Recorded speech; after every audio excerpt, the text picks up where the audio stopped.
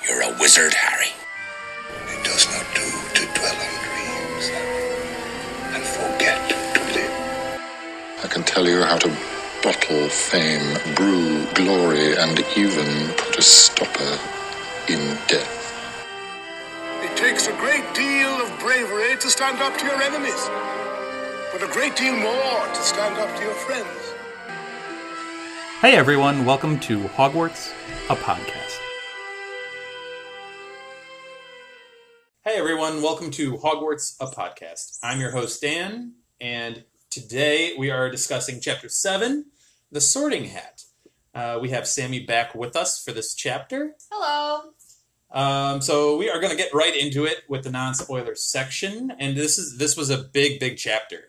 Huge. It establishes a lot moving forward. It establishes your Hogwarts family. Yeah. It's, and Hermione kind of gives us at least I'm taking it as a podcast shout out here with her mention of the wonderful book, Hogwarts, a History. Hogwarts, a History. Yes, obviously, no connection with our podcast title and that book at all. None whatsoever. But anyway, shout out to that book mention. But anyway, one of the things that strikes me from this chapter is McGonagall. Yes. And a specific quote that I pulled is, and I'm quoting McGonagall directly here, "Each house has its own noble history, and each has produced outstanding witches and wizards." End quote. So we've had some kind of house biases crop up now in the last couple of chapters. People saying, "Oh, this house is better than this house," and McGonagall, who's one of the senior teachers, I'll go out on a limb and say at this point, For sure. and she's specifically stating, no, each house is important. Each house has a function. Each house has a noble, respectful history. Whatever your biases towards a certain house may be, they have good wizards, they have bad wizards, good witches, bad witches, etc. And they've had people come along from each one of them that have done wonderful things. So it's a really, we've heard from students, and Hagrid said, there's been no bad wizard that's ever not been in Slytherin or something like that I'm paraphrasing. So even Hagrid himself is kind of throwing some shade on Slytherin. But McGonagall's here, and she states right off the bat to all of these first years who are impressionable, and she goes, no, they're all important. They're all a respectable house to be in. If you are in that house, contribute to it, be productive, and make it better. And I think that's a great sentiment to send these first years into their sorting ceremony. Even if they're paying attention or they're too anxious to really let that sink in right now, which they probably all are, especially with the rumor that there was a quote-unquote test that needed to take place. But I love the tone that was set by McGonagall right there. It's a wonderful kind of stage that she set. A stage that she set for the Sorting Hat to come out and perform, quite literally, with a wonderful, wonderful song. And in the song, he basically sets up your houses, which I think is a great job from J.K. to basically lay out your Hogwarts houses and kind of what they're known for. Sammy, I think you got that ready for us. Yes, I do. I have. You don't have to sing it. I'm not going to sing it. No one wants that. So this is a little bit into his beautiful song that he sings for us. But you might belong in Gryffindor, where dwell the brave at heart. Their daring, nerve, and chivalry sets Gryffindor apart. You might belong to Hufflepuff, where they are just and loyal. Those patient Hufflepuffs are true and unafraid of toil. Or yet, in wise old Ravenclaw, if you're a ready mind, where those of wit and learning will always find their kind. Or perhaps in Slytherin, you'll make your real friends. Those cunning folk use any means to achieve their ends. So that bit that she just read is a bit that I'll go back to as I continue reading through the series, as just a reminder of what these houses embody, what their principles are, and what the students or adults who have come from these houses kind of resemble in one form or another. It's a really kind of a good thing to kind of go back to. So sure. Mark it in your own books and kind of revisit it is what my recommendation is. It's incredibly important, even though it's in a couple of lines and it's, in a song, so you think it might be like not as important, but it's a wonderful setup. Yes, you readers, whenever the Sorting Hat comes forward, make sure you pay attention, because that is one wise hat. Yes, it is. It's a very smart piece of headwear. So it's, yeah, I love the song. I love what they kind of lay out there, and each house literally has its selling points of why it's a house you should want to be in. Yes. And why those characters or characteristics are characteristics that you might want.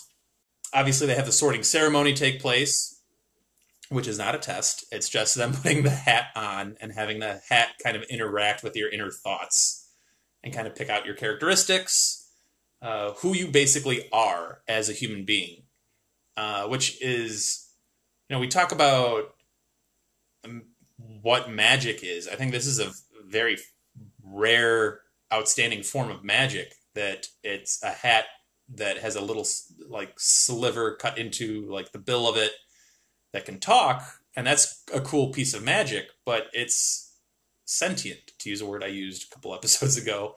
It's a sentient hat, basically, that can kind of communicate with you a little bit and read your heart and your mind and your soul and kind of peer in. That's awesome. Oh, for sure. Something I would have appreciated having as someone around 11. I'd appreciate to know kind of where I was in the world before I even had to go into the world. It could also mess with you, though. That is true. Because if you come in with these set biases, and this hat is telling you, like, hey, you would do well here, and then you see it. You see Harry himself go through and just be like, I can't be in Slytherin, not Slytherin, not Slytherin.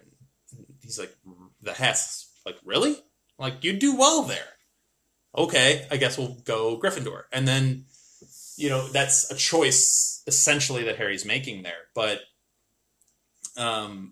it's those preconceived notions. Let's say he gets put in Slytherin, and now he's got the idea that Slytherin is this house that only evil people come out of. Can that build an evil person? Exactly. That would be the danger of those house biases. And now, okay, well, you're put into Gryffindor, and now you are only this. Or if you're put in Hufflepuff, you're only this. If you're put in Hufflepuff, and we'll talk about it a little bit more in the spoiler section about the specific houses and their histories and stuff, but if you're put in Hufflepuff, that means you can't be brave. If you're put in Ravenclaw, you can't be cunning. If you're put in Slytherin, you can't be smart. That's not exactly what they're doing here, but you get caught up in these biases, which is really, really interesting. Yes. So, I don't know. I can go on about that. It's fascinating to me. But we get to meet some other characters who come in through the wall. And we meet ghosts for the first time. Literally through the wall. I was trying to figure out what you meant by that, and then it clicked. They literally floated through the wall. They literally came through the wall. Yeah. And we're completely just not even considering the first years, and that some of them are not used to ghosts. That. Yeah. Just ghosts. And even if you around. are, it's still alarming to see a ghost fly through the wall. Imagine being a muggle, or from a muggle family, growing up, and all you know about ghosts are these things that try to hurt you when you're home at night. And then suddenly there's this ghost floating around, coming up, talking to you, and making conversation, and telling you about how he nearly lost his head. I mean, that's unnerving, to say the least. Well, so the one that nearly lost his head, literally nearly headless, Nick, Sir Nicholas de Mimsy Porpington, it comes across as a very straightforward ghost, I guess you could say, if there's such a thing. Straight shooter. Except that when pressed, he reveals that the nearly headless bit, which then freaks some people out appropriately. I'm sure that happens every year, though. Oh, I'm sure, which is why he's very annoyed and tries to set a new precedent, and it always fails. But we meet two other main ghosts. We meet the Friar, who's a pretty jovial ghost for being a ghost. And then we also meet the Bloody Baron, who I think embodies what we non-magic folk would think of as a ghost. Like a very scary, intimidating entity that you don't really want to interact with on a very common basis. Yes, and I think that is a little bit on the fitting side that it is a Slytherin ghost. Yeah, and yeah. So it's... And then the Friar is obviously Hufflepuff. We don't meet the Ravenclaw ghost at this point. Not at this point. But we do meet a poltergeist, who's not a ghost, he's a poltergeist. There's a difference. Yeah. The shenanigans just... He's like, if the twins were of that entity, that would be them. That would be them. It would definitely be them. So yeah, we meet some of the Hogwarts ghosts, which was just an interesting kind of introduction to all of them. And then something that just makes me laugh every time I read it is a few words from Dumbledore. Nitwit, blubber, oddment, tweak.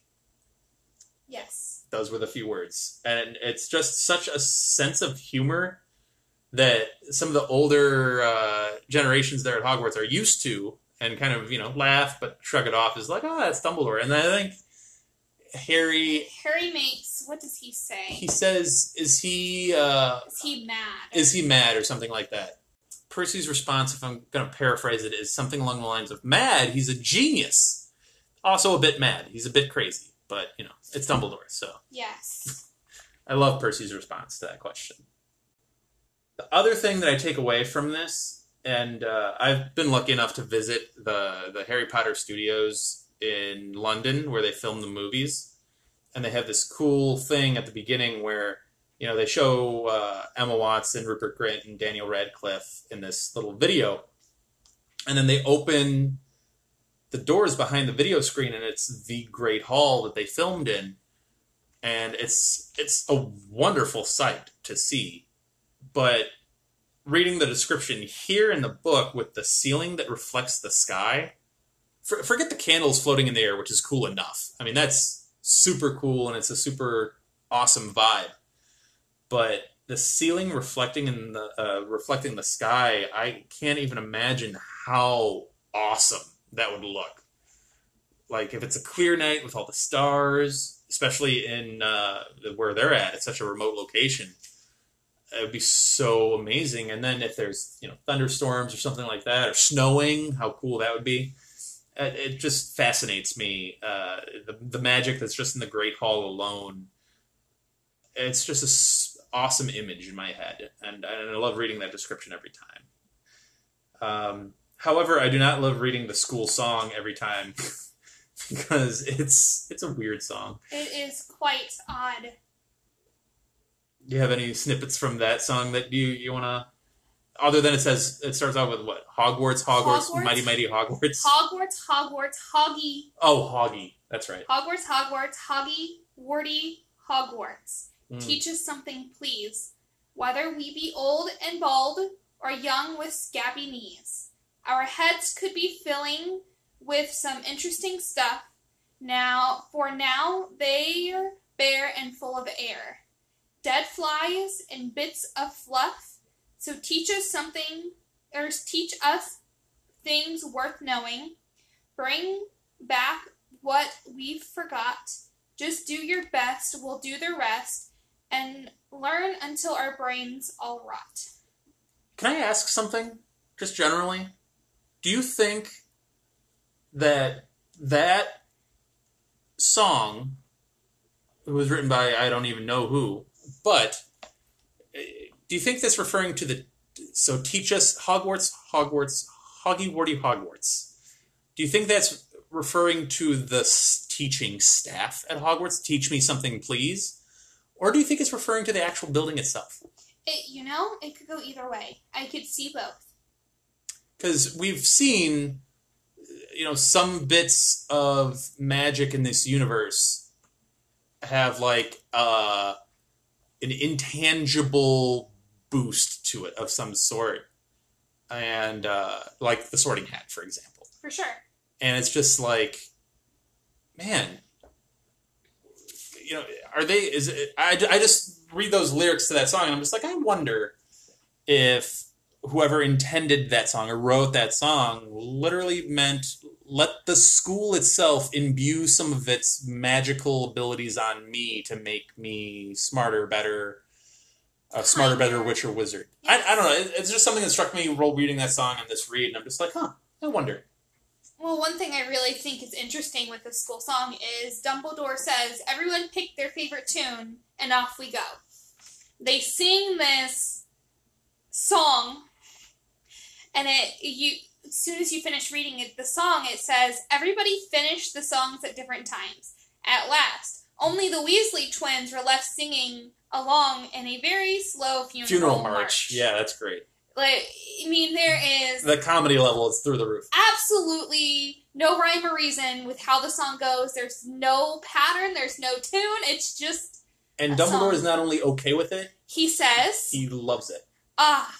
Music. A magic beyond all we do here. That's a great quote, too. That's on my quote board. It's a really good quote. Especially if you're a music major or someone... Who grew loves up in music. Who grew up in music, absolutely. It's a great quote. So I think we're going to end the spoiler section right there, or the non-spoiler section right there for a second, and then we'll take a break, and we'll come back with spoilers. In the dungeon! Turn around in the dungeon! Hey everyone, we're back with the spoiler section of Chapter 7, The Sorting Hat. And again, this was kind of a loaded chapter, and we talked a lot about stuff in the non-spoiler section, but I figured I wanted to start the spoiler section with what houses we kind of identify with. Yeah, to me, this is probably my favorite part of the Harry Potter fandom. I talked to a waiter tonight about what his favorite house is, so this is a topic I find quite fascinating and I'm very, very passionate about. I haven't done one of the house quizzes in a minute, but I used to do the Pottermore quizzes often. BuzzFeed probably has 1 million or so of them. But you know what? The Pottermore one is by far my favorite. It's the most enjoyable quiz you can go through. I believe it's now the Wizarding World, if I'm not mistaken. Ah. Not Pottermore anymore. I think they redid the whole thing, but it started as Pottermore. If you look up Pottermore, I'm sure you'll get there. Yeah, you'll get there. So, Sammy, which house do you identify with? I am a Hufflepuff. Very, very, very excited and strong Hufflepuff. Every quiz I have ever taken has said Hufflepuff. There's no doubt in anyone's mind that I am not a Hufflepuff. So, what kind of makes you feel that pride in that house? Is there anything specifically that you're like, Hufflepuffs are awesome because? Well, as I read earlier, they are just and loyal, they're patient, and unafraid of toil.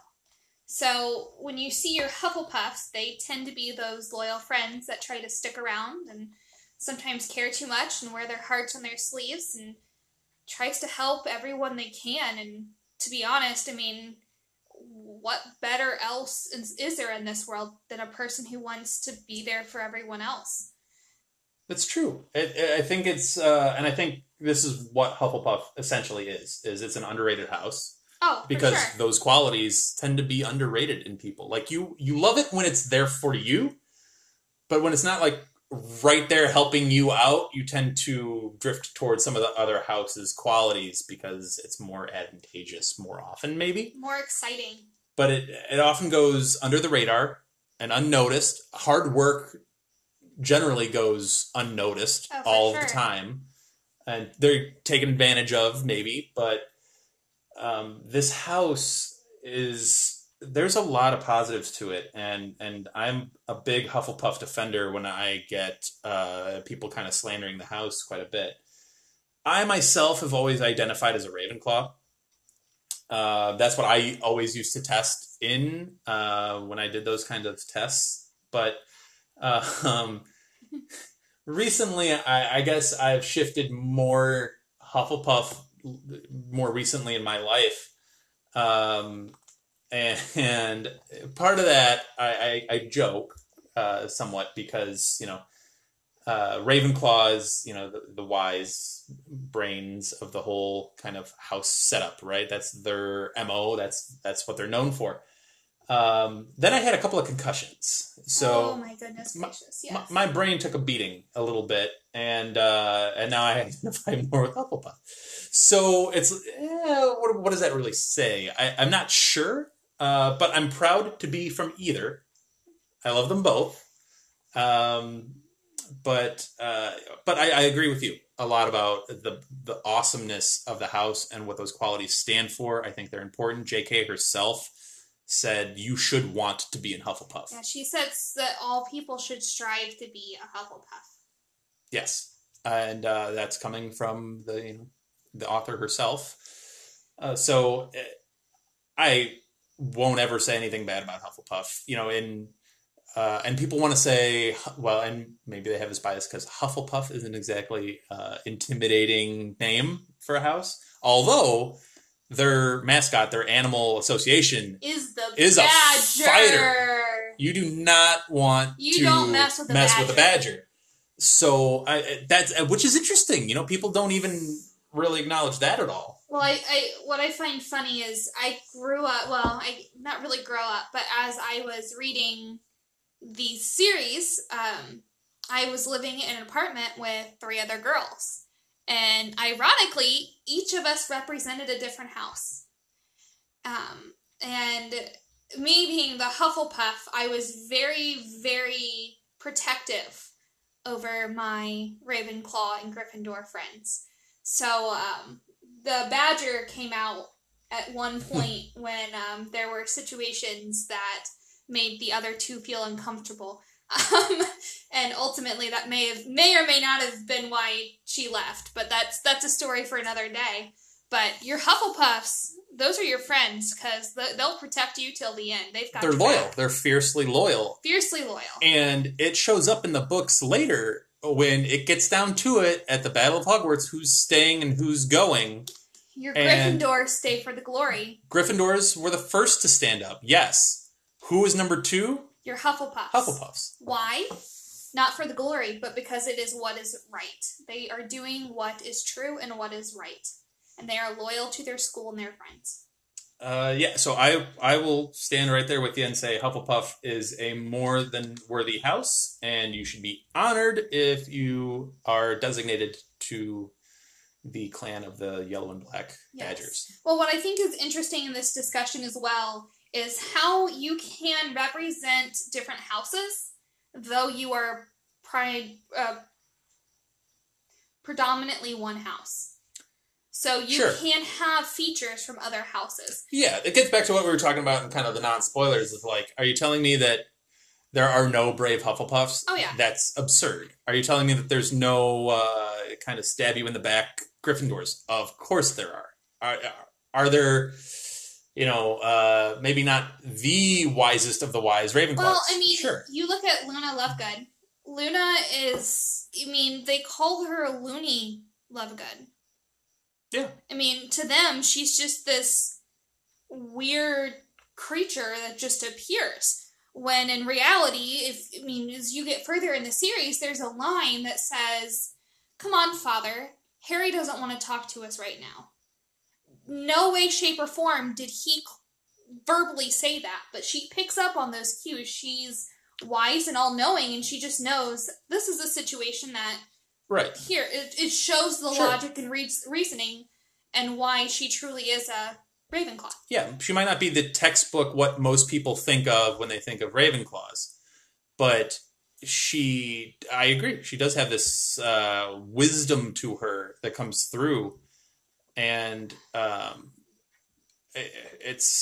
she's a phenomenal character. I can't wait until we get to her in the series, but well, and I think part of your houses, what's important is I feel as you grow older, you develop stronger characteristics from different houses from your learned experiences. So there's actually a quiz out there somewhere where you can take it and find out what your secondary house is.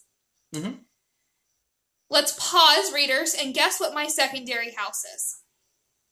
My secondary house is actually Slytherin. And I attribute that to the way I have grown up in my profession. Yes, I'm loving and caring and loyal and love and appreciate every single patient who comes in. But when you're working with middle schoolers and high schoolers, you kind of got to be a little bit cunning, a little bit manipulative to get them to do what you want. Like, they come in and they tell you what you want, but you've got to make them think that what you want to do is what they want to do. So it's a learned skill for me. Not something that came natural, but it's something that definitely pops up throughout my life outside of work. But it's just a feature you grow up with. See, I've taken those secondary kind of quizzes, and my top two are obviously always Ravenclaw and Hufflepuff, pretty predominantly. And Gryffindor is usually a close third. And then my fourth one, Slytherin, is usually so far down. It's usually in like the single percentiles. It's so far away. But yeah, no, those are some interesting quizzes to take a look at. You can probably find them on BuzzFeed, I'm sure. Oh yeah, and I stand by the theory that the people who will rule the world, the partnership is a Hufflepuff and a Slytherin. I think those two will. Really? Yeah, I mean, you've got your Hufflepuff to win everyone over, to get them on your side, but you got the cunning and you've got the Slytherin back there that can say, "Hey, you should suggest this. Oh, you could suggest that." I mean, if we have your Slytherin's not above manipulating a Hufflepuff. If we have any zoologists out there, I'm not sure a badger and a snake gets along real well. I mean, animal-wise, they don't, but we're talking about humans here. Come on. Speaking of humans, great segue. Speaking of some humans, we get some students that are mentioned here that are. I'm honestly rereading this, and I've read this series so many times now. I have no idea who these people are, and I took notice of them now because I took notes, and I was like, wow, I don't know who Mandy Brocklehurst is. I don't know who Morag McDougal is. Morag's a great planet in the MCU. That's awesome. But I don't know who that student is. Sally Ann Perks. I don't know. Moon. They don't even give a first name to. And Lisa Turpin. And what I noticed is some of these students, not all, but some of them are Ravenclaws. Yes. And we don't really get a lot of, like, yeah, you mentioned Luna, and and Cho Chang becomes a big character. And there's a couple that you know of. Well, I mean, tangentially, you even look these up online, and they're not a whole lot there. It says who they're sorted into. I mean, I'm looking at Lisa Turpin right now, and it says, was a witch attending Hogwarts in 1991. She's the same year as Harry Potter and was sorted into Ravenclaw House. Yeah, so Lisa, everyone. Again, we've thrown out some Harry Potter trivia in some of the earlier chapters. These would be great for Harry Potter trivia because they show up very rarely, and I dare say this is the only time you see any of them. So, but it kind of fills out the house, I guess, a little bit. But it's just kind of an interesting note that I took of, like, not just Mandy Brocklehurst. But there's like several here that I'm like, I don't remember a Sally Ann Perks anywhere. I remember. I feel like she was just having a good time coming up with these names. Maybe. Brocklehurst. I love it. Yeah. I don't know. But again, the Sorting Hat knows these students very well and can sort them into their houses. Far better than we know them. That's for sure. But going back to kind of the Hogwarts song really quick and that inherent magic that might be they're hinting towards in that song of like maybe the school itself is kind of a living form of magic where it can kind of dictate some things, and the Sorting Hat might be part of that, be imbued with a certain level of magic. Oh, for sure. And there are other things throughout the series, like the Room of Requirement. Like, you have to be a specific kind of human in a specific kind of situation to be able to unlock that room, to find it and unlock it. For sure. So that's another way of the school kind of helping you out a little bit. Well, and it's the 5th book. They talk about the Room of Requirement showing up for Dumbledore's army. And I might be getting my movies and books confused, so please forgive me if that is the case. But someone says the line of, it's like the school wants us to fight back. Yeah. And you get that feeling while in the school is maybe the school does, it has its ways, it knows how it should be, and it wants to fight back. And you can even tie that in. They have giant knights that are infused in the walls, and you just think, oh, those are cool decorations. Until the 7th book, where they literally come alive and protect the school. Right. Yes, that's McGonagall's magic, but she says, I've always wanted to use this spell. Yeah. So does that mean anyone who comes to Hogwarts and learns, like, there's a spell to bring these things to life to protect the school? And she says, do your duty to your school. Yes.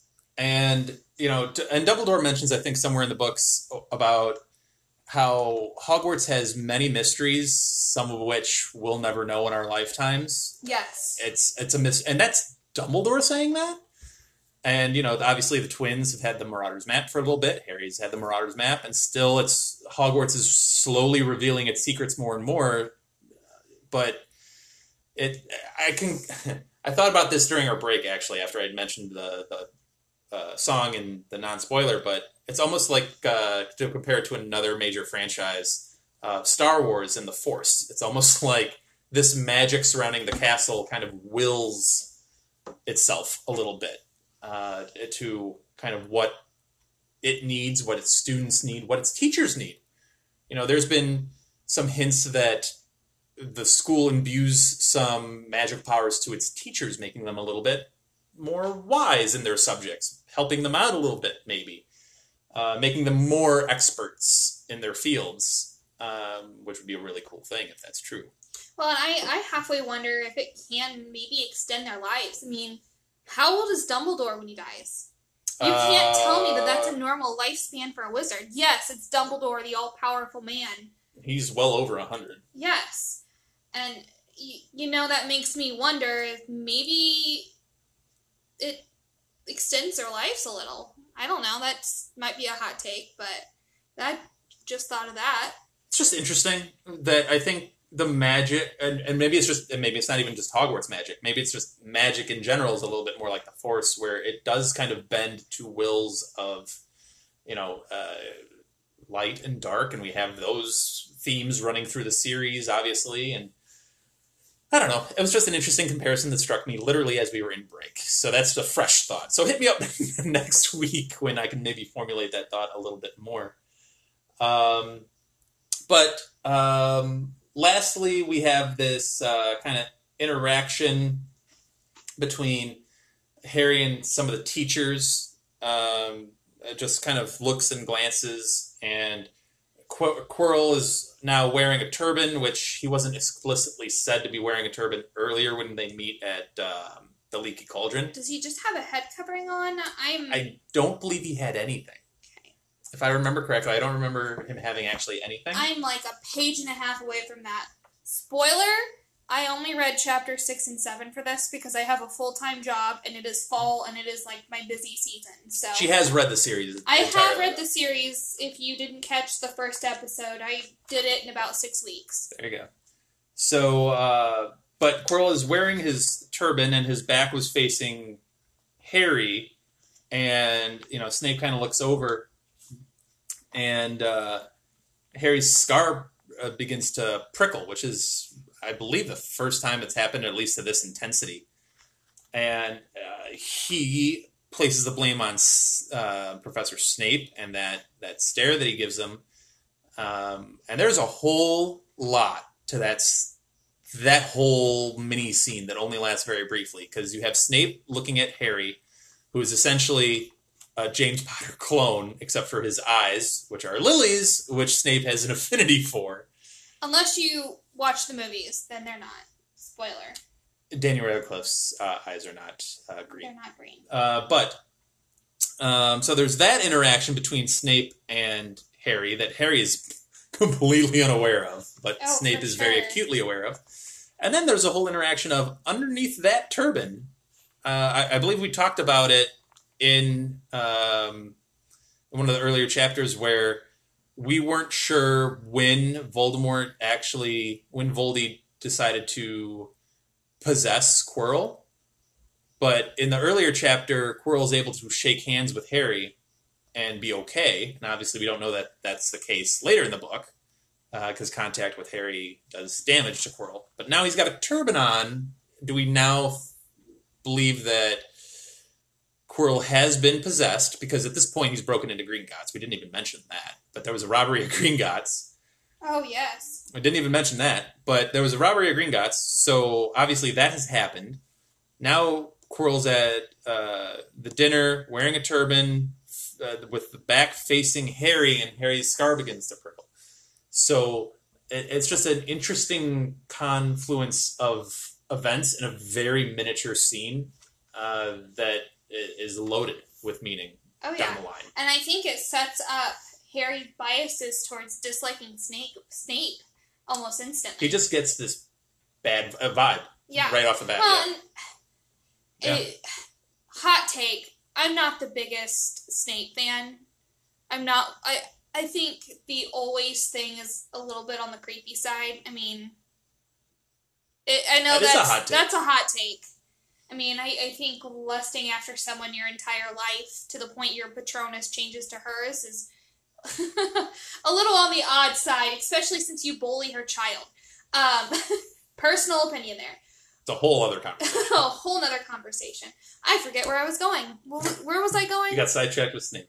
Oh, I always get sidetracked with Snape. It was setting up Harry to have that dislike of Snape from the beginning. And that continues on. Mm-hmm. I mean, she does well to establish that conflict. And it's subtle. It's so subtle in how she does it. I mean, it's less subtle as you move on literally to the next chapter of the Potion Master. But yeah. There's other. I'm sure you'll handle that the next episode of. There's a little misdirection there too of like Snape's the bad guy when he's not. Yeah, it's a very interesting, very subtle misdirection. But we're running long on the spoilers, so hopefully you've enjoyed the discussion about Chapter 7, the Sorting Hat, and we will be back next week with Chapter 8. So come. Join along, read with us, interact with us on our Twitter at HogwartsApod. You can hit me up on my personal Twitter and Instagram at Daniel_Allen44 for Sammy and me. Thank you for listening. Yeah, thank you. And we'll catch you on the next one. Thanks. Thank you for listening to Hogwarts, a podcast. If you like what you've heard, please click the subscribe button on your preferred podcasting app and follow us on Twitter and Instagram at HogwartsApod.